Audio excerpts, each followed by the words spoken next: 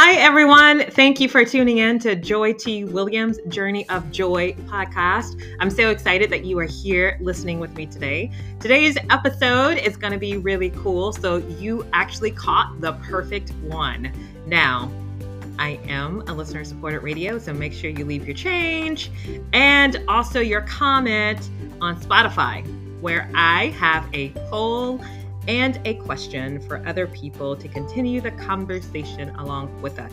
So join in, read, kick your feet up, and make sure that you have a nice warm cup of love with you. Ciao.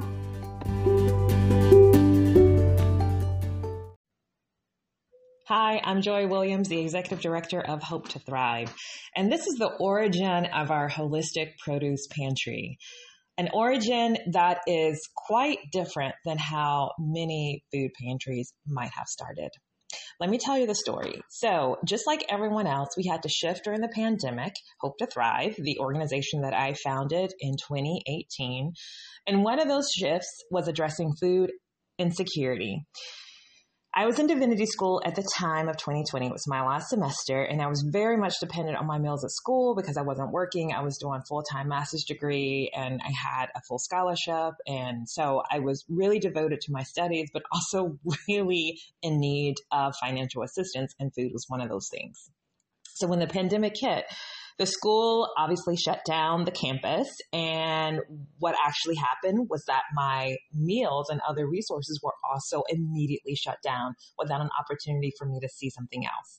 But the real tragedy is that so did so many other community programs shut down, so there was literally nowhere for me to go. So there was a church at the top of my hill on the same street that I lived on. It still live on. It's a historically Black neighborhood, considered a food desert, considered mostly low income with renters using Section 8, but there's also mixed incomes of original homeowners still living here. But everyone pretty much on a fixed income of some sort. So with that economic background laid down, the lady at the church called me because we had a previous partnership around potlucks and trying to engage the community around food and health and well-being. And so she had my number. She called me up and she said, Joy, I have over 100 pounds of produce. Our pantry is shut down because of the pandemic. Would you like to come and get some? And I said, yes, I actually do need food. And then she said, well, we have so much. If there's anyone else that you know of, please call them. And I said, I definitely will. So I reached out to all of my people in the network for my community engagement work that I had done in this historically older population neighborhood, to my divinity peers. And I called her back and I said, okay, I have about 11 households that need food. And she said, okay, that's great. And I said, when do you want us to come? No, she screamed. I can't have you come here because we're closed. And then I said, well, what are we going to do? And then I thought for a second and I said, you know what? Can you bring the produce to my front yard? And that is how I will reach out to folks and have them just come and pick it up. And I will make sure that I stagger people coming so that at that time it was very, very little was known about the coronavirus. And so that's how we started. We started in my front yard using my porch, using the grass and boxes. It was March, April of 2020, so it was cool. And from there, we have grown. Now we're at the NAACP building, which is about 300, feet, maybe half a mile from my house. So it's still on the same road. We serve now over 10 or 11 people coming on both a Tuesday and Thursday.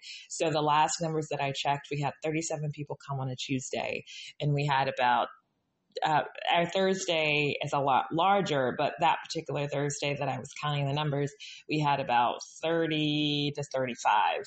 So just about the same on a Tuesday and Thursday. And unduplicated people that come is about, I would say 35 people of unduplicated. So it's a large number, and that's how we got started.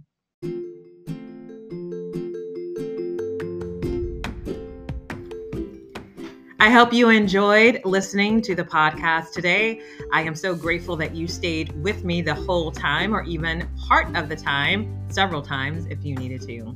Listen, this is a listener-supported radio or podcast, so make sure you leave some change and some joy.